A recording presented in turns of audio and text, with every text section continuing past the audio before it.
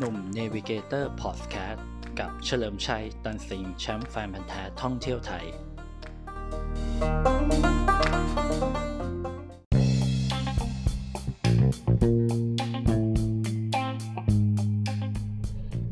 สวัสดีครับกลับมาพบกับหนุ่มเนวิเกเตอร์พอดแคสต์นะครับฟังเรื่องราวท่องเที่ยวผจญภัยท่องไทยไปกับหนุ่มเฉลิมชัยตันสิงห์นะครับแชมป์แฟนพันธุ์แท้ท่องเที่ยวไทยนะครับวันนี้จะมาชวนพูดไม่ใช่พูดสิผมไม่ได้ชวนกันพูดผมเล่าให้ฟัง เรื่องใกล้ตัวนะครับก็คือเรื่องปั๊มน้ำมันดีกว่านะครับสงครามปั๊มน้ำมันที่เราแบบว่าเห็นกันไม่ใช่สงครามแบบว่าตีรันฟันแทงนะฮะก็คือเป็นเรื่องของเขาเรียกว่าปรับรูปลักษณ์นะครับรูปแบบเพื่อที่จะดึงดูดให้คนเข้าไปใช้ในปั๊มต่างๆนะครับตอนนี้ก็อย่างที่บอกนะครับก็คืออย่างที่ไม่ใช่อย่างที่บอกอย่างที่เห็นนะฮะก็คืออย่างปตท.นะครับปตท.เขาก็จะเป็นเจ้าที่เกี่ยวกับเหมือนเป็นคอมมูนิตี้ปั๊มนะครับก็คือเข้าไปในปั๊มเนี้ยแล้วเนี่ยก็จะได้ครบเกือบทุกอย่างเลยแทบทุกจะสาขาเลยนะครับมันจะประมาณนั้นเนาะซึ่งมันก็ไม่แปลกนะครับเพราะจริงๆtarget หรือกลุ่มเป้าหมายเขาเนี่ยเขาก็อยากจะตอบรับคนใช้รถใช้ถนนรวมถึงคนในครอบครัวของคนใช้รถใช้ถนนด้วยก็คือเข้าที่เดียวจบหมดทุกอย่างนะครับจบหมดทุกอย่างคนเดินทางก็จะชอบนะครับอันนี้ไม่ได้มาบลับยี่ห้ออะไรเป็นแต่ว่าเราพูดในแบบเรื่องของความเป็นจริงของการใช้งานสำหรับคนท่องเที่ยวเดินทางก็คือเวลาเราไปปั๊มหรือหาปั๊มเนี่ยนะครับตามนิสัยคนขับรถส่วนใหญ่นะครับ 80% คือไม่ชอบจอดบ่อยๆนะครับพอไม่ชอบจอดบ่อยๆเนี่ยฉะนั้นการแวะ1ปั๊มเนี่ยเขาก็อยากได้อะไรที่มันแบบครบถ้วนพอสมควรนะครับก็คือ1ได้เติมน้ำมันนะครับ2ได้เข้าห้องน้ำแวะพักนิดหนึ่งนะครับ3ได้กาแฟกินนะครับอันนี้สำหรับคนแบบว่าขับรถนะหรือมีร้านสะดวกซื้อเพื่อที่จะเข้าไปซื้อเครื่องดื่มชูกำลังหรือขนมขบเคี้ยวอะไรก็ว่าไปแก้ง่วงระหว่างขับรถนะครับคราวนี้ถ้าเขามีครอบครัวมาด้วยหรือแฟนมาด้วยเนี่ยหรือลูกมาด้วยเนี่ยฉะนั้นโจทย์มันเริ่มมีมากขึ้นแล้วก็คือแบบบางทีผู้หญิงก็อยากจะแวะซื้อขนมอย่างอื่นนะครับเบเกอรี่นะครับหรือขนมเค้ก อะไรก็ว่าไปนะครับลูกก็อยากเข้าไปดูของเล่นนะครับประมาณนั้นหรืออะไรต่างๆที่เขาสามารถเอาไว้ดูเล่นระหว่างทางได้นะครับฉะนั้นการเข้า1ปั๊มเนี่ยมันก็ใช้เวลาประมาณหนึ่งเฉลี่ยแล้วก็เคยทำวิจัยนะครับว่าเวลาจอดรถแล้วอยู่ในปั๊มเนี่ยอยู่ที่ประมาณ12-13 นาทีโดยประมาณนะครับซึ่ง12-13 นาทีเนี่ยมันก็เป็นการแบบพักรถที่กำลังดีนะหมายถึงว่าหลังจากรถวิ่งมา 2-3 ชั่วโมงเนี่ยก็โอเคอยู่นะครับเครื่องพอได้วอร์มดาวน์ไปถึงเครื่องรถยนต์นะครับคนเองก็ได้พักได้อะไรนะครับทางปตท.ก็เลยมองว่าปั๊มมันน่าจะเป็นมากกว่าปั๊มหมายถึงมากกว่าปั๊มเติมน้ำมันน่าจะเป็นคอมมูนิตี้ที่ทุกคนสามารถเข้ามาใช้งานต่างๆได้หมายถึงแล้วก็ซื้อของอย่างอื่นได้ที่นอกเหนือจากปั๊มนะครับมันก็เลยเป็นภาพที่เราเห็นขึ้นมานะครับก็คือทุกอย่างดูใหญ่มากนะฮะแล้วก็มีแบบว่าของขายเกือบครบครันห้องน้ำก็ส่วนใหญ่ก็สะอาดนะครับแต่ถามว่ามีสกปรกบ้างไหมมันก็มีบ้างนะครับสำหรับบางที่ที่แบบว่ามันใหญ่มากแล้วก็คนทำความสะอาดไม่ทันนะครับอันนี้ทางฝั่งปตท.เขามองอย่างนี้คนก็เลยสงสัยนะครับว่าแล้วทำไมปั๊มอื่นเขาไม่พยายามที่จะทำแบบปตท.เพราะว่าเราจะเห็นนะเวลาเราไปต่างจังหวัดนะครับหรือวิ่งตามถนนเส้นใหญ่ๆจะเห็นเลยว่าโอ้โหปั๊มปตท.นี่คนแบบเยอะจริงๆนะแบบบางทีก็แน่นออกมาแบบล้นปั๊มเลยถ้าสังเกตดีๆนะฮะแบบทางอารมณ์แบบลงจากทางด่วนหรือลงจากมอเตอร์เวย์เนี่ยปั๊มปตท.แรกจะแน่นมากนะครับยิ่งอารมณ์แบบเชงเม้งเนอะไปเชงเม้งชลบุรีเนี่ยผมไปอยู่ก็คือถ้าลงมอเตอร์เวย์แถวบ้านบึงปุ๊บเลี้ยวซ้ายปั๊บใช่ไหม ถ้าจำไม่ผิดอ่ะมันจะมีปั๊มเชลก่อนนะครับปั๊มเชลก่อนเดี๋ยวผมเล่าปั๊มอื่นต่อนะเสร็จแล้วคือปั๊มเชลก็ว่าเต็มแล้วนะคือก็เต็มแล้วในระดับหนึ่งนะครับแต่พอเลยไปอีกนิดนึงมันจะมีปั๊มปตท.นะครับก็ขนาดใหญ่ประมาณนึงแต่ไม่ใหญ่มากก็เต็มตลอดเลยนะครับคือแบบว่าโอ้โหมันเต็มจริงคือก็เลยแบบว่าโหมันคือคนน่ะไฟล์เอาเหมือนหาปั๊มที่มัน1ก็ปวดฉี่ครับเอาตรงๆอยากเข้าห้องน้ำนะครับ2อาจจะอยากหาของกินหรืออะไรก็ตามจะได้แบบแวะพักเป็นจุดแวะพักรู้ที่สำคัญคือมันเป็นจุดนัดพบด้วยสำหรับคนบางคนหรือกลุ่มบางกลุ่มคือแบบเดี๋ยวลงมอเตอร์เวย์เนี่ยตรงบ้านมึงเลี้ยวซ้ายปุ๊บเนี่ยเจอปั๊มปตท.ปั๊มแรกคืออย่างเงี้ยคือเป็นนิสัยคนท่องเที่ยวเดินทางนะเวลานัดกันแบบว่าแบบเดิมๆนะแบบนัดเจอกันเพื่อจะคุยกันว่าจะไปไหนต่อหรือจะไปพักจุดไหนต่ออะไรเงี้ยนะครับเขาจะนัดเขาเรียกอะไรรีมาร์คประมาณนี้ก็คือเขาจะแบบว่าบอกว่าเดี๋ยวไปเนี่ยเลี้ยวซ้ายตรงแยกวังมะนาวตรงก่อนเข้าเพชรบุรีอะไรเงี้ยก็เจอปตท.ปั๊มแรกเนี่ยมันจะนัดง่ายครับเพราะว่าถ้าปั๊มแรกมันก็คือจะมีปั๊มเดียวไงนึกออกป่ะนัดง่ายนะครับมันก็เป็นจุดที่แบบปตท.เขาได้เปรียบเรื่องของกลุ่มเป้าหมายที่แบบหลากหลายหน่อยนะมาถึงว่าทำไมปั๊มต่างๆถึงจะไม่ทำอย่างปตท.ผมส่วนตัวนะครับผมมองว่ามันลงทุนสูงนะครับลงทุนสูงมากคือผมจะบอกว่าปั๊มปตท.เนี่ยมี 2,000 กว่าปั๊มในประเทศไทยนะครับก็คือถ้าปั๊มอื่นเนี่ยจะมาแข่งกับปตท.เนี่ยแล้วทำให้เท่าเอาแค่จำนวนก่อนนะครับให้เท่าครึ่งหนึ่งของปตท.เนี่ยสัก1,000 กว่าปั๊มเนี่ยผมว่ามันก็ยากแหละมันก็คงเป็นไปได้ยากการตอบรับหรืออะไรมันก็คงจะช้าไปกว่าปตท. 239แล้วนะครับมันก็เลยไม่ค่อยคุ้มนะครับสู้ไปทำแบบใหญ่ๆดีกว่าใหญ่ๆแล้วก็ทำเป็นเหมือนแลนด์มาร์คคล้ายๆแต่ละที่นะครับผมยกตัวอย่างปั๊มบางจากตอนนี้เขามีคำว่าปั๊ม unique design ปั๊มสวยเอกลักษณ์เฉพาะตัวประมาณนั้นนะครับก็จะมีแบบสไตล์แบบสแกนดิเนเวียประมาณนั้นสแกนดิเนเวียสไตล์ชิโนโปรตุเกสก็จะอยู่เขาเรียกอะไรอยู่นี่สงขลากับภูเก็ตเข้ากับภาคเขานะแล้วก็สไตล์แบบว่าเท็กซัสถ้าผมจำไม่ผิดน่าจะอยู่อำเภอวังน้อยจังหวัดพระนครศรีอยุธยาอะไรเงี้ยเขาจะมีประมาณ6ปั๊มครับถ้าใครอยากรู้ลองไปเซิร์ชคำว่าปั๊มสวยบางจากหรือปั๊มยูนิคดีไซน์บางจากมันจะเป็นหนังโฆษณาออกมาว่าแบบเหมือนแบบว่าเที่ยวไทยเหมือนได้เที่ยวเมืองนอกอารมณ์นั้นนะก็จะเป็นปั๊มแบบไว้ถ่ายรูปไว้เช็คอินอะไรเงี้ยเขาก็จะเป็นประมาณคือมันก็แล้วแต่นโยบายของบริษัทแล้วจริงๆผมก็ไม่ได้เข้าไปอินดีรู้ขนาดนั้นนะฮะแต่ผมมองด้วย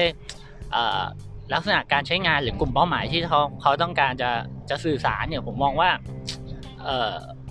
ไปตามเขาไม่ทันหรอกปตท. เอาแบบปั๊มดีๆเฉพาะทางดีกว่านะครับปั๊มดีๆเฉพาะทางแล้วก็ให้มันสวยๆถ้าเราเห็นการปรับตัวเนี่ยเราจะเห็นการปรับตัวของปั๊มเชลในช่วงหลังนะครับปั๊มเชลสีเหลืองเนี่ยเดี๋ยวนี้ก็คือจะมาพร้อมกับกาแฟดีโอโรนะดีโอโรแล้วก็ปรับห้องน้ำห้องอะไรดูดีมากนะครับดูดีแบบผมว่าบางที่ดูดีกว่าปตท.เยอะเลยนะครับแต่ก็ด้วยจำนวนที่น้อยเนี่ยมันก็จะมีตามเส้นสายเอเชียบ้างหรือตามตัวอำเภอเมืองใหญ่ๆเท่านั้นนะครับแต่ว่าถ้าเป็นในเขตเมืองจริงๆหรือกรุงเทพเนี่ยปั๊มเชลที่แบบดูโอเคมันจะน้อยนะครับ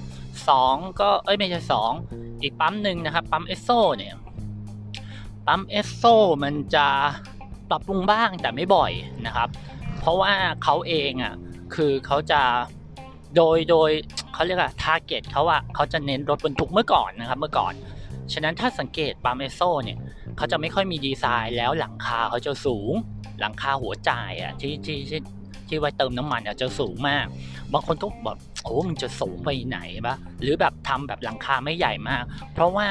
เขาเน้นว่าให้รถบรรทุกเข้ามาเติมแล้วก็เขาเรียกอะไรแล้วก็ให้รถบรรทุกจอดพักได้ฉะนั้นเรื่องของที่ร่มหรือหลังคาเขาจะไม่มีเพราะว่าเวลารถบรรทุกหรือรถพ่วงเข้าไปจอด ไอความสูงของรถบรรทุกชนหลังคาพังซะก่อน ประมาณนั้นนะครับการปรับปรุงเขาก็เลยไม่ได้แบบเน้นมากเพราะว่า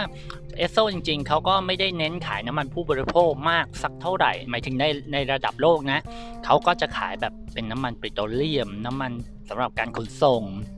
เครื่องบินหรือเรืออะไรเงี้ยขายแบบนั้นไปเลยฉะนั้นเขาก็ไม่ได้มาเน้นแบบทาร์เก็ตที่เป็นกลุ่มเป้าหมายอย่างคนใช้งานอย่างเราๆนะครับประมาณนั้นส่วนค่าเทคนะครับค่าเทคนี่ก็ไม่ค่อยปรับปรุงเท่าไหร่อาจจะมีบ้างคือมีบ้างแล้วผมรู้สึกว่าหลังๆค่าเทคมันจะไปอยู่ในซอยที่มันเป็นทางเชื่อมระหว่างแบบอารมณ์แบบนครไม่ใช่นครนนทบุรีไปสารยาอะไรอย่างเงี้ยแล้วก็อาจจะมีธุรกิจของแก๊ส LPG สำหรับคนเติมแก๊สเข้ามาด้วยประมาณนั้นนะครับ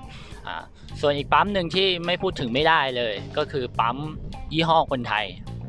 แบบว่าแท้ๆเลยนะครับก็คือ PT Station PT Station หรือปั๊มสีเขียวนะครับผมจะบอกว่าเป็นปั๊มที่มีมากที่สุดในประเทศไทยนะครับ จริงๆมากกว่าปตท.อย่าไปคิดว่าปตท.มีจำนวนมากสุดนะครับคือปั๊ม PT ต่างหากที่มากที่สุดน่าจะไป 3,000 กว่าปั๊มแล้วนะครับเพราะโดยแพทเทิร์นของปั๊ม PT มันมีทั้งใหญ่ทั้งเล็กนะครับและอันเล็กมันก็อยู่ในถนนสายรองคือจริงๆเขาไปเจาะถนนสายรองมานานแล้วครับ PT แต่เราอาจจะไม่รู้คือเขาเป็นธุรกิจคล้ายๆธุรกิจครอบครัวครับแบบเกิดมาจากทางแถบภาคใต้อะไรเงี้ยแล้วก็ขายน้ำมันดีเซลน้ำมันทั่วไปครับแล้วก็เปิดมาเป็นปั๊มนะครับแล้วก็ทำให้คนรู้จักปั๊ม PT อยู่แล้วแล้วจะเน้นขายดีเซลและที่สำคัญคือคนชอบใช้นะครับเพราะว่าแต้มครับที่คนเติมดีเซลปกติแต้มใช่ป่ะแต้มแบบไม่ว่าจะที่ไหนนะบูการ์ดของปตท.แต้มอะไรของบางจากนู่นนี่นั่นก็คือเอาไปแลกเป็นของกินอะไรก็ว่าไปใช่ไหมแต่สำหรับ PT ครับผมไม่แน่ใจว่าโปรนี้เขายังอยู่เปล่าแต่เมื่อก่อนคือเขามีโปรแจกทองคำเนี่ยครับเป็นเส้นๆเลยคือสะสมแต้มเวลาเติมน้ำมันดีเซลแล้วสะสมถึงครบกำหนดเอาไปแลกทองได้โดยไม่มีเงื่อนไขด้วยนะครับโอเคไหม ถูกใจวิถีชาวบ้านว่าคือแบบมันโอเคนะคือแบบมันทำให้แบบคนมันรู้สึกว่าเฮ้ยเติมที่นี่ก็ไม่นานก็ได้ทองกลับบ้านแล้วจะบอกว่าคนเติมดีเซลกันเยอะเหรอต่างจังหวัดคืออย่างเขาใช้ดีเซลกันหมดแล้วครับอย่างกรณีนอกจากรถกระบะแล้วเนี่ยนะผมพูดง่ายๆแล้วกันก็พวกรถคูบูต้ารถไถพวกนี้ก็ใช้น้ำมันดีเซลทั้งนั้นนะครับฉะนั้นเวลาเขาจะขับไปเติมเนี่ยเขาก็จะเติมปั๊มใกล้บ้านนะครับปั๊มใกล้บ้านใกล้กว่าเพราะว่ามันออกไปสัก 2-3 โลก็ถึงปั๊ม PT แล้วอะไรเงี้ยเขาก็เจาะกลุ่มนั้นไปโดยประมาณนะครับคือผมกำลังจะวาดภาพว่าปั๊มน้ำมันสำหรับประเทศไทยบางทีเราวิ่งตามถนนใหญ่ๆเราอาจไม่ค่อยรู้สึกว่าปั๊มมันน้อยก็คือปั๊มมันเยอะเลยเยอะแต่ถ้าคุณได้ไปอยู่ในแบบท่ามกลางธรรมชาติท่ามกลางภูเขาคุณจะรู้ว่าปั๊มน้ำมันน้อยมากนะครับมันเป็นเหตุผลว่าทำไมทุกวันนี้ปั๊มหลอดนะครับปั๊มหลอดหรือปั๊มที่แบบว่าหยอดเหรียญเนี่ยมันถึงไปอยู่ตามต่างจังหวัดเยอะเพราะว่าเขาไม่มีปั๊มน้ำมันไปตั้งถามว่าปั๊มน้ำมันไปทำไมไม่มีปั๊มน้ำมันไปตั้งหรือลงทุนก็มันไม่คุ้มเลยครับมันไม่คุ้มก็คือวันหนึ่งคนอาจจะเติมประมาณหลักแบบไม่ถึง 10,000 บาทนะสมมุตินะอย่าว่าไม่ถึง 10,000 เลยบางทีก็ 5,000 ก็ไม่ถึง เพราะส่วนใหญ่มอเตอร์ไซค์หรือรถอย่างคูโบต้าเนี่ยฉะนั้นการลงทุนปั๊ม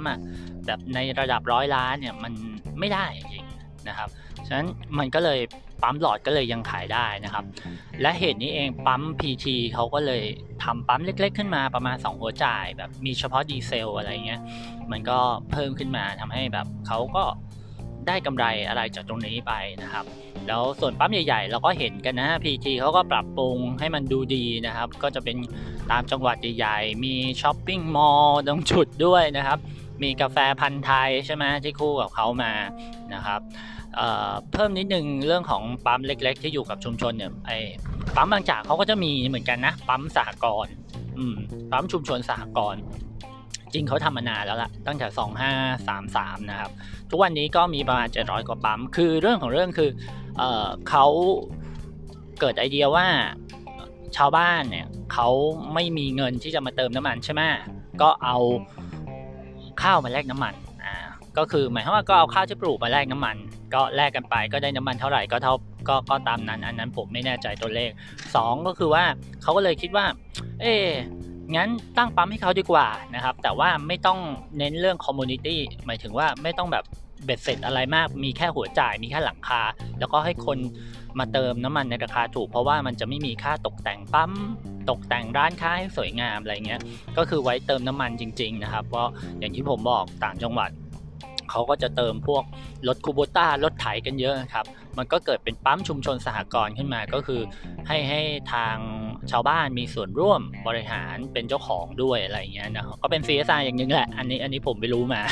นะครับดูแบบว่าดูเป็นข่าวองค์กรนะวันนี้ ไม่คือแค่จะอธิบายให้ฟังนะครับประเด็นสำคัญอยู่ที่ว่ามันก็อยู่ที่เราเลือกกันนะว่าเราจะเข้าปั๊มไหนผมไม่พูดถึงคุณภาพน้ำมันแล้วกันนะครับไม่พูดถึงตรงนั้นผมว่ามันเป็นเรื่องความรู้ที่ผมเอื้อมไม่ถึงนะครับแต่ผมแค่จะบอกว่าเวลาเราเดินทางเนี่ยเราควรจะดูเส้นทางที่เราไปแล้วเราควรจะรู้ว่าเส้นทางที่เราไปมีปั๊มหรือเปล่านะครับไอ้ปั๊มใหญ่ๆผมว่ามันก็โอเคนะแต่บางทีเราไปเติมปั๊มหลอดผมจะบอกงี้ปั๊มหลอดบางทีมันก็ไม่สะอาดนะครับบางที่ผสมน้ำเข้าไปผมเคยเจอแต่ตอนนั้นผมขับมอไซค์แล้วมอไซค์ผมมันเก่าเป็นแบบเขาเรียกว่าคาร์บูเรเตอร์มันก็เลยแบบล้างง่ายไงก็ไม่เท่าไหร่เติมไป100เดียวนะครับแต่ถ้าคิดดูว่าเราเป็นรถยนต์แล้วต้องเติมเนี่ยสมมติ300-500เนี่ยแล้วต้องไปล้างระบบมันไม่คุ้มคือจะบอกว่ามันด้วยปั๊มหลอดหรือปั๊มที่มันไม่มียี่ห้อเนี่ยนะครับบางทีเราไม่รู้ได้เลยว่าเขาผสมน้ำลงไปหรือเปล่าหรือเป็นน้ำมันจริงหรือเปล่าอันนี้มันเป็นเรื่องจริงนะครับผมว่ามันไม่คุ้มค่าที่เราจะเติมรถยนต์หรือรถที่เรากำลังเดินทางไปเพราะว่าถ้าเครื่องรวนเครื่องน็อกมาเนี่ยมันไม่คุ้มกันนะครับแนะนำเลยว่าพยายามเติมปั๊มใหญ่ๆไปก่อนนะครับที่ถนนใหญ่ที่แบรนด์อย่างที่ผมพูดมาแหละเพื่อความมั่นใจไม่ใช่ว่าปั๊มนั้นไม่ดีนะ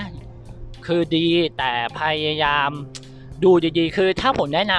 ำปั๊มหยอดเหรียญหมายถึงว่าเติมน้ำมันหยอดเหรียญผมก็ไม่แนะนำนะผมจะแนะนำเป็นนี่ปั๊มหลอดที่แบบเราเห็นหลอดน้ำมันใสๆเป็นสีแดงสีเหลืองอะไรพวกนั้นเอาแบบนั้นดีกว่าชัดเจนคือเราอย่างน้อยเรายังเห็นเนื้อน้ำมันว่ามันผสมหรือไม่ผสมไงจะได้ตัดสินใจก่อนเติมได้จริงๆคือปั๊มหยอดเหรียญผมว่าอย่าไปใช้เลยเพราะว่าเราไม่รู้จริงๆว่าเขาดูแลเครื่องมายังไงนะครับเติมให้เรียบร้อยนะฮะอย่างน้อยก็ผมว่าเต็มถังหรือครึ่งถังไปนะครับอย่าไปเสียดายคือน้ำมันไม่เน่าไม่เสียอยู่แล้วเก็บไว้เถอะนะเติมเต็มถังไปเลยครับนะแบบบางทีผมจะเข้าป่าขึ้นดอยอย่างเงี้ยบางทีเห็นปั๊มเนี่ยผมเติมเต็มไปก่อนเลยนะเบ็ดเสร็จเท่าไหร่200 บาทก็เติมไปนะครับเพราะว่าเราไม่รู้จริงๆว่าข้างหน้าเราจะเจออะไรบ้างอะไรเงี้ยนะครับกับอีกอย่างหนึ่งคือเราอาจจะมีเรื่องของถังน้ำมันสำรองนะครับก็เดี๋ยวนี้มันจะมีขายประมาณ5ลิตร6ลิตรหรือ12ลิตรอะไรเงี้ยก็ติดไว้ซะหน่อยก็ดีนะครับก็ดีโดยประมาณนะแล้วก็เสริมอีกเรื่องหนึ่งคือน้ำมันเนี่ยเวลาขึ้นขีดแดงหรือมีไฟกระพริบเนี่ยแต่ละคันจะวิ่งได้อย่างน้อยๆนะอย่างน้อยๆชัวร์ๆแล้ว20โลวิ่งได้แน่นอนนะครับ30โลถามว่าวิ่งได้ไหมก็พอไหวนะครับแต่ถ้าสัก50โลเนี่ยผมไม่มั่นใจแล้วคงต้องแล้วแต่รถจริงๆนะครับแต่จำไว้ว่าถ้ามีไฟกระพริบขึ้นมาว่าน้ำมันคุณใกล้หมดเนี่ยส่วนใหญ่มันจะเหลืออยู่สักสำหรับรถที่ผมใช้อยู่ราวๆประมาณเกือบ20ลิตรนะครับแต่ถ้าเราตีเป็นกิโลดีกว่านะเอาชัวร์เลยนะ20โลคุณวิ่งได้30โลผมว่าก็พอไหวแต่50โลผมไม่การันตีนะนะแต่ว่ามันก็แล้วแต่คันนะครับอย่างที่บอกก็ลองดูครับวันนี้มาแชร์เรื่องปั๊มน้ำมันให้ฟังนะครับว่ามันแบบขายข้อสงสัยว่าทำไมมันเขาไม่ทำให้มันเหมือนปตท.กันหมดนี่พูดกันง่ายๆเนอะมันจะได้มีทางเลือกอะไรเงี้ยคือมันทำยากครับในเชิงปฏิบัติยากมากอะไรเงี้ยก็เอาเป็นว่าสะดวก ปั๊มไหนก็แวะปั๊มนั้นนะครับแล้วก็ขับรถโดยปลอดภัยนะครับไปเที่ยวไปอะไรก็มีสติระมัดระวังตัวนะครับแล้วก็เข้าปั๊มเข้าอะไรก็ดูด้วยนะครับความดับเครื่องทุกครั้งนะครับเวลาจอดรถที่ปั๊มนะครับอย่าไปสตาร์ทเครื่องนะมีขโมยรถในปั๊มมาเยอะแยะนะครับนะวันนี้ก็ประมาณนี้แล้วกันนะครับแล้วไว้พบกัน EP หน้ากับหนุ่ม Navigator Podcast นะครับสำหรับ EP นี้สวัสดีครับผม